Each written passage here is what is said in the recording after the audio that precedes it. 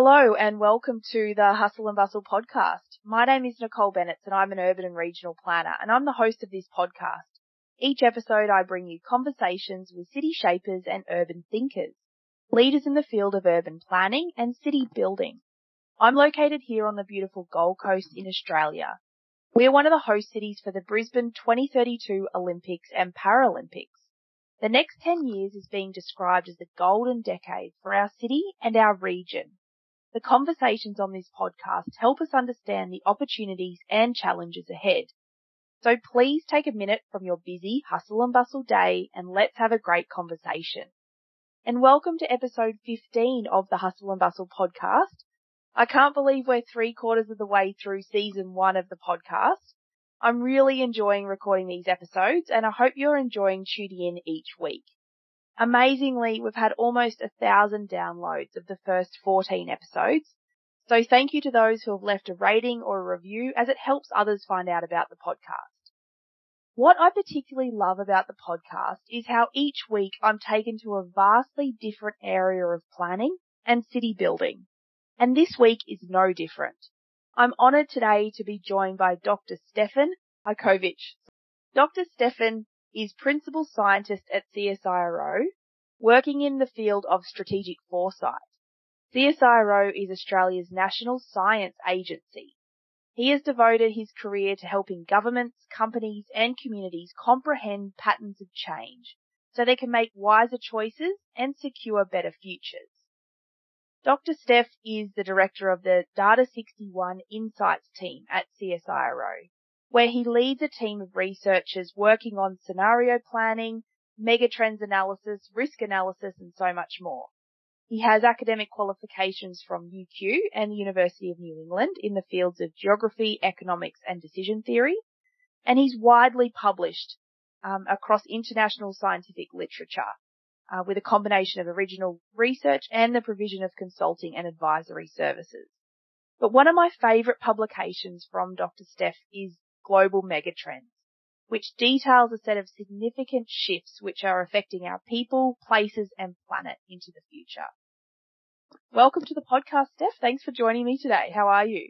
Thank you, Nicole. It's a real pleasure to be here. I'm very well. We've just bought a little puppy dog, so the family's all very happy and delighted to spend some time talking to you about these things. That's great, and thank you for that. Puppies are always fun in the family. I'm hoping it can be quiet for this little bit while we record the episode, but no doubt you might hear a little bit of background noise. Yeah, quite possibly. Thank you.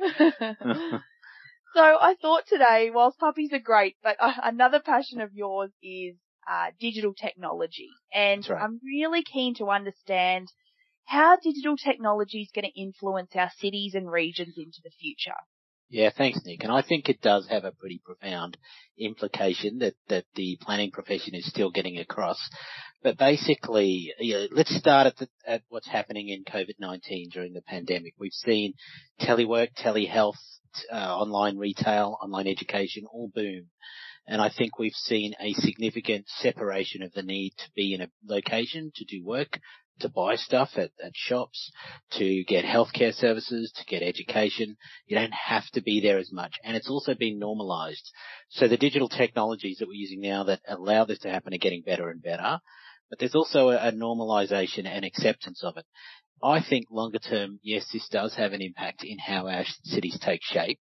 I don't think it's over for the CBD in the pandemic. I think the CBD bounces back as it often has, but it might look different. A lot of us are talking about the 3 2-day work week where we work 3 days in the office and 2 days at home, or vice versa, 2 days in the office and 3 days at home. And that might be the norm for a lot of people. Within the tech sector, where I work, quite a few companies are finding their employees do not want to go back, period. So that they're going to move more towards digital. So that's one of the ways digital has an effect, is it separates the need to be physically present from to be able to earn your income, to be able to do shopping, to get healthcare. It removes that need and it allows your settlement patterns to change. Doesn't mean we all, some people will go and live in Byron Bay and parts of regional Tasmania, and I think we can see that in property market data.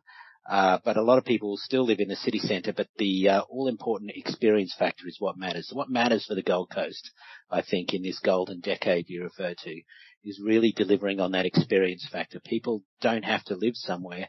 They'll live where they want. So you've got to look at what makes a place really desirable to be in. Yeah, and as you say, people don't need to physically sort of be next to each other in order to connect or in order to purchase goods or services, or, you know, that e-commerce that you mentioned is such a huge growth market. And I think it's fascinating to just see how that's going to evolve into the future. Yeah, and I think that's right, Nick, and it's at its early stages too. Today, only 16% of all the stuff bought in Australia was bought online. You might think it would be a lot higher by now, but it isn't. However, it's moving up really quickly. So there's a lot of change that lies ahead. That means 86% of the retail purchases that are done in physical shops. And we're going to see that shrink quite a lot, I think, in the coming decade, and it's really going to have a big effect. But the other areas, telehealth and telework, are similar. So I reckon we're at the early days of this journey, and then it has flow-on implications for settlement patterns, where people want to live, and mobility patterns, how they want to move. Yeah, totally. Well, 16%, I agree. I thought that would have been a lot higher. Yeah. You know, I mean, I do a lot of my shopping online. I buy, food every week online. I buy most of the stuff for the kids online. I guess one thing that I struggle with is not being able to try things on. But I know through technology that's going to change, being able to do that sort of digitally. I have seen some early models. We're yet to see them get out there, but I think there is a future where, you basically have a device that you stand at home, it scans you and it works out your exact body shape and tailor makes clothes for you. I think that future is coming. It sort of has a couple of things to get to being there, but it's not that far off that we'll be able to solve some of that. But I know what you mean. For clothes size, I've just bought a suit for the school formal dinner tonight. For the parents, they do one for the parents at our school. So we all dress up, and I don't usually wear a suit, so I had to buy a suit. And online failed entirely for that effort, because I just couldn't get the sizing right. I had to go in and try on some suits. So what do you think? What are the technology trends that will have the greatest influence on our built environment, do you think? Is it just this sort of e-commerce, or are there other broader trends that you're seeing? Yeah, I think telehealth and online work and online retail are really big drivers. Yep. But other ones that have a subtle effect that are important is really artificial intelligence. The ability for the computer to problem solve, the computer or machine or robot to problem solve without explicit guidance from a human is really significant in terms of what that is able to do. The last few years have seen some big advances in natural language processing, machine learning, computer vision, robotics, all fields of artificial intelligence. So my team wrote the artificial intelligence strategy for Australia. That was launched by Minister Karen Andrews in November 2019. Yeah, right. And that's led to a lot of activity, but it is going to allow town planners to get way more creative about how they design cities and how they develop town plans. We'll be able to use data science and artificial intelligence to really optimize over long time periods and then over fairly short time periods in terms of how a city is operated and managed. So I think that is part of the shift that we're going to have, is artificial intelligence. The other one I want to call out is all the jobs and industry growth in digital. Digital tech, on the Australian Stock Exchange, the All Tech Index, which has groups like REA Group, which is realestate.com, Car Sales, Appen, Afterpay, WiseTech, companies which have basically built software or web platforms have seen just astronomical growth already before COVID, but then it just sped up massively during COVID. And there's a divergence of the tech sector, like NASDAQ versus Dow Jones in the United States. There's this divergence of the two indices, and the Australian tech sector is lifting up. And I think it is actually a really important growth engine as we come out of the pandemic in terms of industry growth. And it's also really important for diversification. So if you were to look at the Gold Coast, I think we should be doing the overlay to say, well, where are the digital jobs going to be, and what is the infrastructure we should be putting in place to respond to this emerging digital economy? You know, there'll be lots of people living on the Gold Coast right now who are exporting services over the internet, be they architects, lawyers, or software engineers, to the world, but they're doing it from the Gold Coast, and that's generating a lot of income. I think we need to start to understand how big this industry is, and also how to support its growth and development. And that's something my team is looking into more, and I think geography plays a role. I actually think we are finding evidence of the formation of digital industry hotspots, or geographic clusters, where the digital workers are concentrated, and they are effectively powerhouses of the digital industry. And that's a big opportunity for councils to start to figure out where they are within their council areas and what they need to do to boost the development of them. And so what are you seeing as, like, what are some of the drivers of those trends? Like, is it that experience? Is it that lifestyle factor? And is it kind of where they're getting high speed internet? Or what are some of the kind of key attributes of these places where these hotspots are occurring, do you think? Yeah, digital infrastructure quality, high-speed internet is absolutely important, actually, and that can't be understated. It does have an effect. It's been looked at time and time again by economists, and they find higher rates of GDP growth in those locations and regions, or more economic activity where the internet connectivity is better. And I think it's causal as well. It's not just a relationship. It actually leads to those opportunities. But I think lifestyle gets really important, and then connectivity. The ability to move from those locations to other locations. But I think we're still fleshing out what it really looks like. And, you know, we're going to see some really interesting developments in Sydney, where I've worked and a lot. And I think Central Place has got, the Atlassian Tower. This massive development is going to be all focused on the tech sector. And those buildings are being designed to respond to the needs of also itinerant. Like, if you were building an office tower today, you wouldn't build it with offices with the expectation the person is going to be sitting in that office, you know, from 9 to 5, Monday to Friday. It's unlikely to be that way. Probably the reason they come to the office is socialization. They want to hang out with their other colleagues and be able to interact and have meetings. And I think that's what the designers of these new buildings, the more forward-thinking ones, are really looking at, how they deliver that experiential factor in the office. You know, you don't have to be there. You got to want to be there. So you've got to build an office you want to be in. Yeah, it's fascinating. And it just reminds me, during the week, I read an article, you know, we have a crane index on the Gold Coast. You know, it tells us how well our construction sector is doing. And yes. You know, at the moment, the index has never been better. I think, RLB have been monitoring it for 5 years, and we've got the most cranes in the sky than we've ever had. And, but they are all, except for one or two, purely residential. And then the two that are sort of non-resi are kind of mixed use, you know, so they might have a coffee shop or something on the ground level, you know, very sort of tokenistic. And I think the major one that is sort of the non-residential is the old hospital site in Southport, which again is not delivering an office outcome. It's delivering kind of showrooms and kind of that mixed industry business type area, which may suit some tech businesses, I guess, more in the, you know, manufacturing or production sort of space. But the Gold Coast, I don't think, has delivered many new commercial buildings recently. And so just pulling on that opportunity that you've mentioned, I think that there is a real need potentially in that space to really consider what our future workspaces look like on the Gold Coast. And I think you're right, Nick. And do you think that the Gold Coast needs to figure out, like, a central location where this should occur? Because I know this is an issue. Well, we have figured out the central location. All the planning documents tell you it's Southport. Okay. And I think that, you know, there is certainly a new drive for Southport. There's a new councillor in Southport, and there seems to be some momentum there. And I know that that she is looking quite closely at whether council could move its chambers there and what else is needed to happen in order for Southport to become the CBD.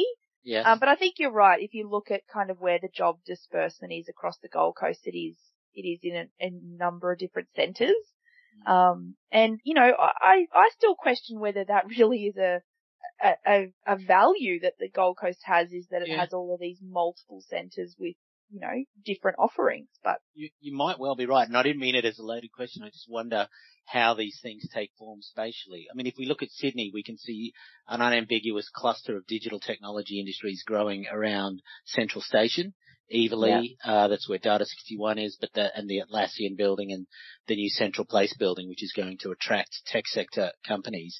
And we can see that forming as a pretty clear cluster. I think in Brisbane, we can point out Fortitude Valley, where my offices are, with Data 61 moved into the precinct on Brunswick Street Mall. But around there, our analysis is revealing a large number of startups and small digital companies, and then some larger ones as well, with pretty strong growth around it. And it does look like they tend to cluster in these locations when you look at maps of the concentration of digital workers relative to other workers, and you can start to see where the concentrations are very high. We can see that happening in some of those locations. And it's an interesting question, but it isn't necessarily a one size fits all. I think you're right. There could be strength in a geographically dispersed model of the Gold Coast, but the Gold Coast also just has these incredible lifestyle benefits for people in that you want it to work for them. And that could be the thing that attracts the digital worker to the Gold Coast. So, totally. they may well want to be in Burleigh Heads or Tweed or any part of the coast. Yeah. I just want to take us back, to, you mentioned AI, and AI to me seems, like a movie. It's, I can understand how it might work, in a kind of fictional sense, but I'm really interested to understand how it could support planners and architects and kind of people who shape cities. How can AI help us into the future, do you think? Yeah, well, let's try and give you some examples of the sorts of things it could do. But if you were addressing this issue on the Gold Coast of how to bolster the growth of digital industries, and you wanted to know how to set up zonings to maximise the chance of that, artificial intelligence combined with geographic information systems could actually start to optimize where certain zones could be created to achieve that outcome. Or you might be seeking to achieve other outcomes. It might also be that, in my view, town planning is a multi-objective optimization problem. You've got social objectives, environmental objectives, economic objectives, and you're trying to resolve the trade-offs as you construct a town plan.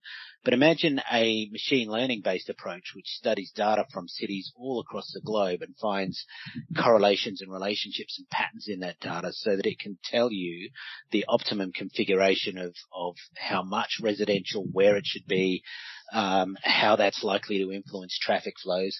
But I think this is something that CSIRO and Data 61 is working on increasingly, is what we call a digital twin, where we get a city like the Gold Coast and we build an entire digital model of it. But then that allows us to optimize and we can ask questions. Or a colleague of mine who's an artificial intelligence expert in the field of generative adversarial network scans has just shown me this really interesting piece of research he's done, which he's trained up the computer models to learn about the optimum siting of a museum. So that if you were to ask a question in a new city about where the best place to locate a museum would be, it learns from about 1,000 other cities and towns across the globe with museums about what's worked and what hasn't, to be able to give you the optimum advice about where that museum might be located. So that's one set of applications that town planners can use AI for, is to get a whole lot smarter about the decisions we're making. But another big opportunity in town planning and city development of AI, I think, is automated appraisal of development applications. So development assessment is a long, slow, tedious process. It involves a lot of work, but it is also heavily rules-based. It's exactly the sort of thing you would want to use AI for, because a lot of it is just ensuring that the proposed development is consistent with the plan and ticks all the boxes in terms of the building codes and the planning codes. But I think there is vast scope to bring AI into this so that the AI can read the development assessment and then automatically check it off against lots of the codes. Now, it doesn't cut out the town planner. It just lets the town planner focus on what they're good at, which are all the creative questions, the questions about landscape aesthetics, the more complex judgments that it's not doing. AI does all the boring stuff for us quickly, fastly, and quick and efficient and accurate. Probably more accurate than we can be. It rarely makes a mistake and incorrectly assesses a proposal against the town plan. It will do that really well. But then, you use the town planner for where they're strong, and you use their intuition, their judgment, their knowledge, their logic, creativity, to be able to create the sorts of cities we want. So, at the moment that hasn't happened too much in the town planning profession, but I think that's where there is an opportunity to use AI, is to really automate a lot of the code accessible type work, or code assessment work, if that's a fair way of calling it, and to push the town planner into those creative questions that help us design really amazing cities. Yeah, no, that sounds fascinating. And I guess the only concern, or not concern, but reservation I have, is that, some allied professionals that we have, like traffic engineers, they use models, and often we see the outcomes of models maybe not representing kind of a people focus, and it tends to, and I guess it's, you put crap in and you get crap out, Absolutely. So how does AI kind of solve that issue of data and of ensuring that kind of it makes sense, the outcome actually makes sense on the ground? Yeah, and that's such a good point, Nicole, and that's what I think we need to be aware of when we use AI. It does not replace the human, and if you think it can, it fails.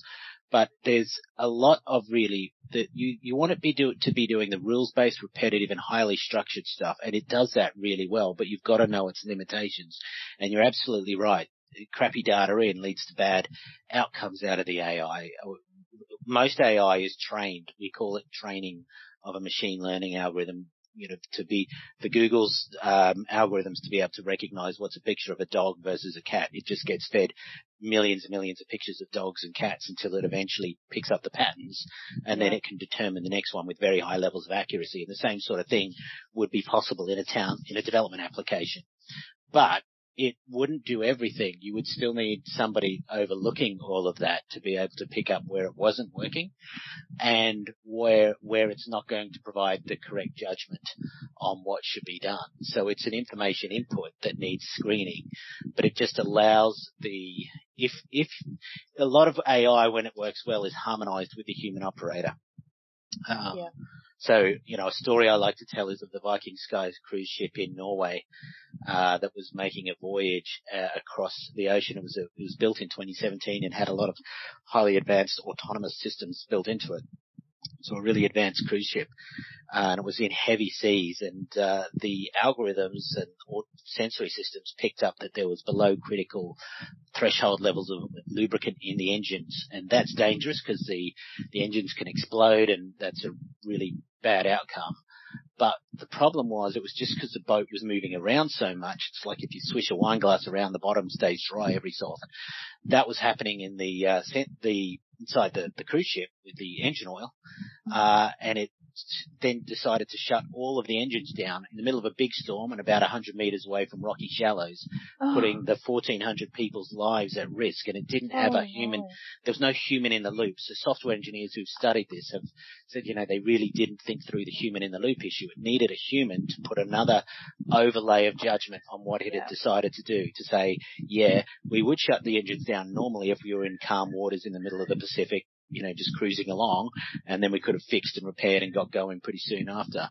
But you wouldn't risk it now because the risks of the engine blowout are way less than the risks associated with getting dashed to pieces on the rocks and having the ship capsize. So they managed to, they averted the situation. Tugboats they had about 700 people lifted off on helicopters, and the other half were taken, stayed on the boat, and were eventually when they started the engines the next day, they got to shore. But it was a scary night on anchor. The thing that we learned from that, though, is the human in the loop and the importance of harmonization with a human. So when the town planning profession does well at AI, it will have cleverly harmonized the judgments of the town planner with the autonomous system. So a lot of the work you frankly don't want to do, which is boring, repetitive, dull, really rules-based, does this building exceed or not the height limit for this area, those sorts of questions, that can be done really quickly. But then the more interesting stuff comes over to the town planner, where we can focus our effort. And I think ultimately we get a much better outcome. But if we just blindly believed what the AI said, I think we'd be in a lot of trouble. And we're learning this more and more. And this is something, this is why I think it's important for town planners to start learning what artificial intelligence is all about fairly early on in their courses at university, so they can appreciate the output that it gives.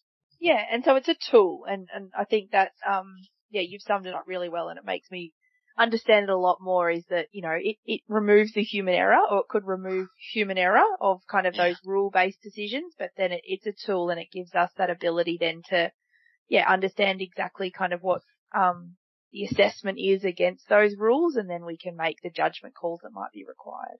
That's right. And I think there's vast scope to improve the town, what the town planner does by the adoption of autonomous systems for development assessment would be where you point the finger immediately, because that is amenable to automation. But there's other areas as well, and then helping with complex optimization problems that let us look at a city plan, like say a zoning scheme even, for example, and it actually works out the zoning configuration that minimizes traffic congestion, that maximizes job creation, that minimizes carbon emissions or environmental outcomes, and it cleverly starts to sort out a lot of those things for us. I think there's another opportunity to start using AI or just data science in those areas too.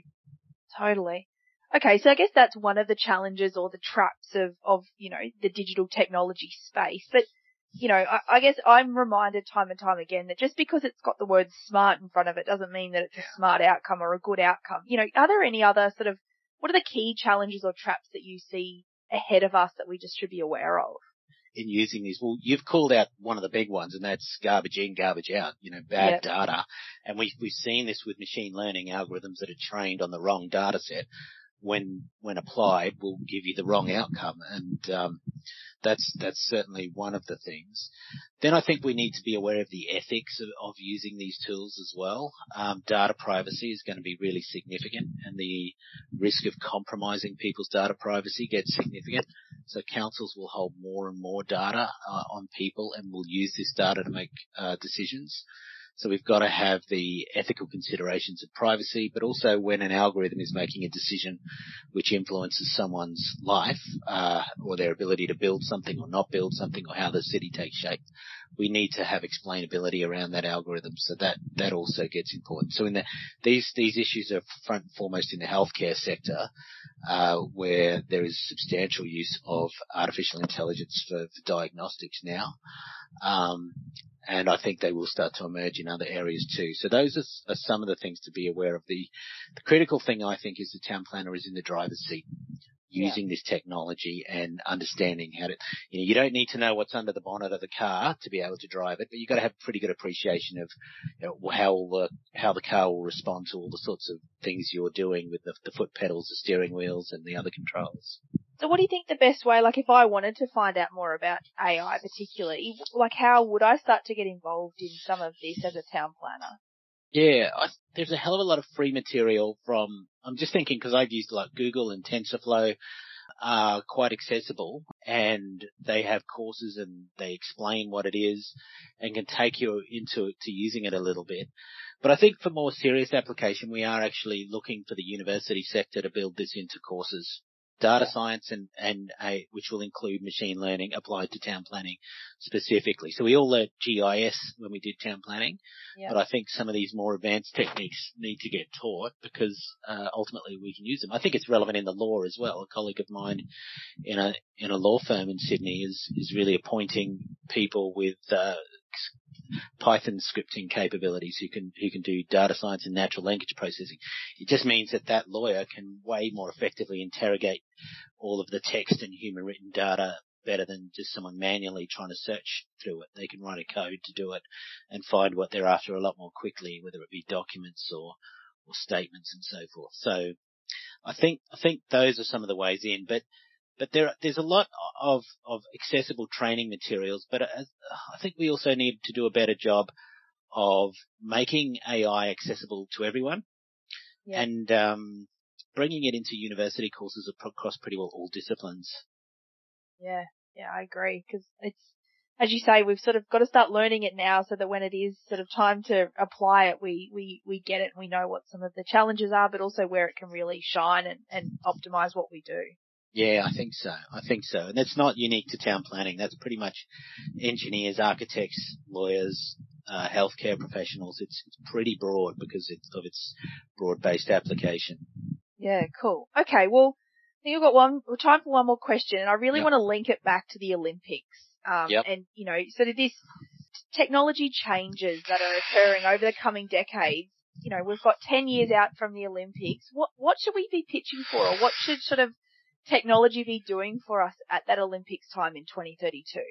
So I think we should be delivering the first Olympics with a complete digital twin where you can actually participate in sports. So have you heard of Zwift? This software device you can put onto your exercise bicycle at home and do the Tour de France. No. It's a thing you can compete against. You see it on the screen and you can compete against other riders. It's very cool. You put a cadence meter on your exercise bike and then you can get out there and ride in virtual Tour de France's, and you see them riding near you, and it's pretty good. I think we should build that into pretty much every Olympic sport that we can, from archery through to the cycling events.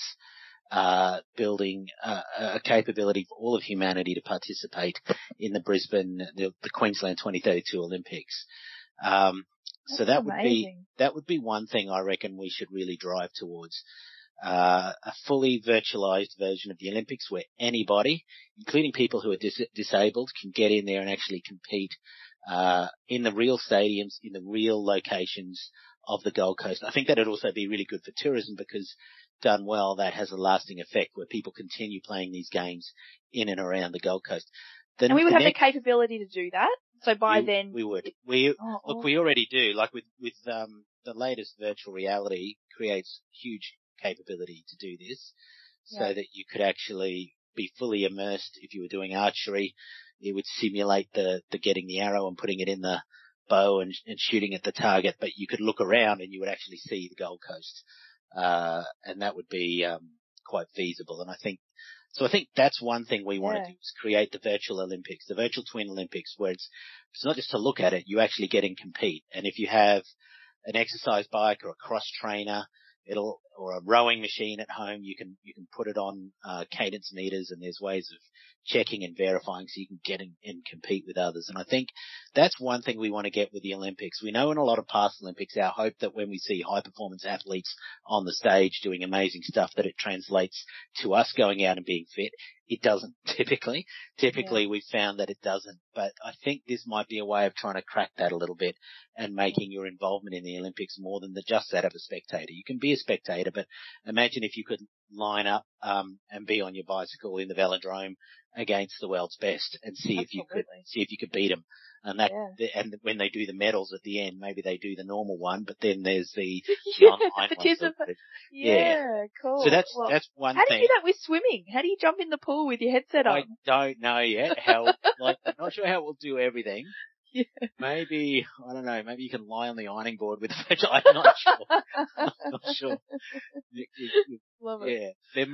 You might be surprised. There might be some way you can simulate it. I'm not sure. The other thing I think we can do is use data science to get a lot smarter about how we plan for the Olympics. So we know from history, Oxford University did a study on this and found that there were significant cost blowouts in pretty much every Olympics that's ever happened. And the expenditure is incredibly high. I think that expenditure might be justified. So the Oxford study was controversial, but it found 172% cost blowouts on average, with an average cost of around $12 billion for hosting an Olympics, which is huge. What they didn't do is measure the benefits, and we need to get a lot better at measuring the benefits and the legacy outcomes.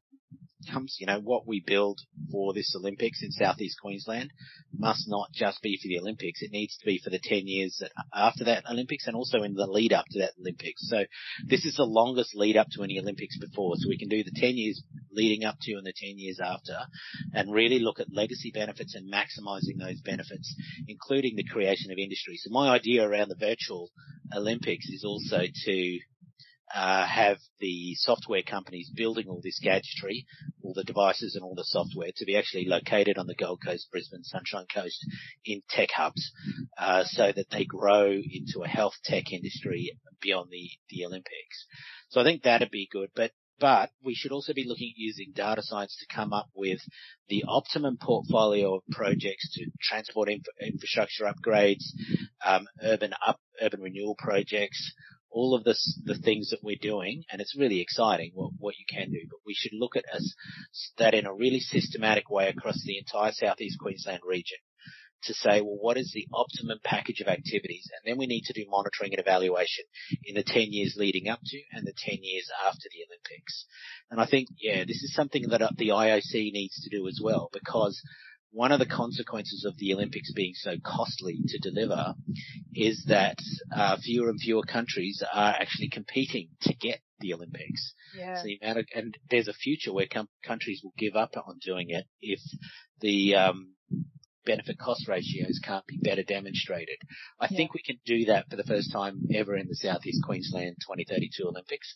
We've got a long lead time, and we could achieve really good analytics around what is the optimum portfolio of projects to deliver to get not only a really good Olympics but the legacy benefits for the people of Queensland that stay. And I think that's where I think some of the other it all goes into a confused mess, and we just scramble to do stuff with multiple players all doing it. And I don't know that's sort of, if we look at prior historic Olympics, that's what can happen.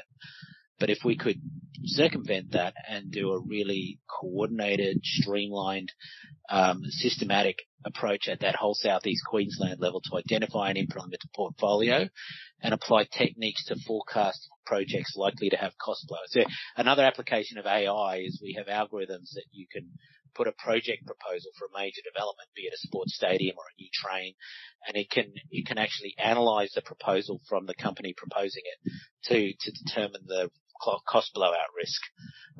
And it does this by learning from thousands of previous ones. So use these techniques again to manage on the hundreds of thousands of projects that get funded in the lead up to 2032. We could actually use these sorts of technologies to forecast, well, look, this one's really high cost blowout risk. We might not want to go in that direction, given that we can get the same sorts of benefits from project B instead. And then we can adjust the portfolio, and over a whole Olympic portfolio, that translates to many billions of dollars, but also much better outcomes. No country has yet really convincingly measured and evaluated the legacy benefits of the Olympics. And I think this is one of the if the IOC want humanity to have the Olympics in the future, I think they've got to get way better at proving out this legacy benefit question. Totally. I think you've nailed it. I have nothing more to add on that. But thank you for your time today, Stefan. I've really appreciated it, and it's been really great unpacking that topic. I think when I thought about it initially, I thought, oh my goodness, technology is a bit scary sometimes, but I think you've really nicely unpacked exactly what that means, and it doesn't seem so scary to me now. So that's just wonderful, Nick. That's what we want more of. I hope it's not that scary. It's something that can be really helpful. I think the main thing is being in the driver's seat with it. Yep, I agree. Yeah. And thank you for tuning in to the Hustle and Bustle podcast this week. You can follow the show on Instagram or on LinkedIn. And if you've enjoyed the episode, please leave a rating and review. That's all from this episode. Thanks again for listening. I'll catch you next time. Bye for now.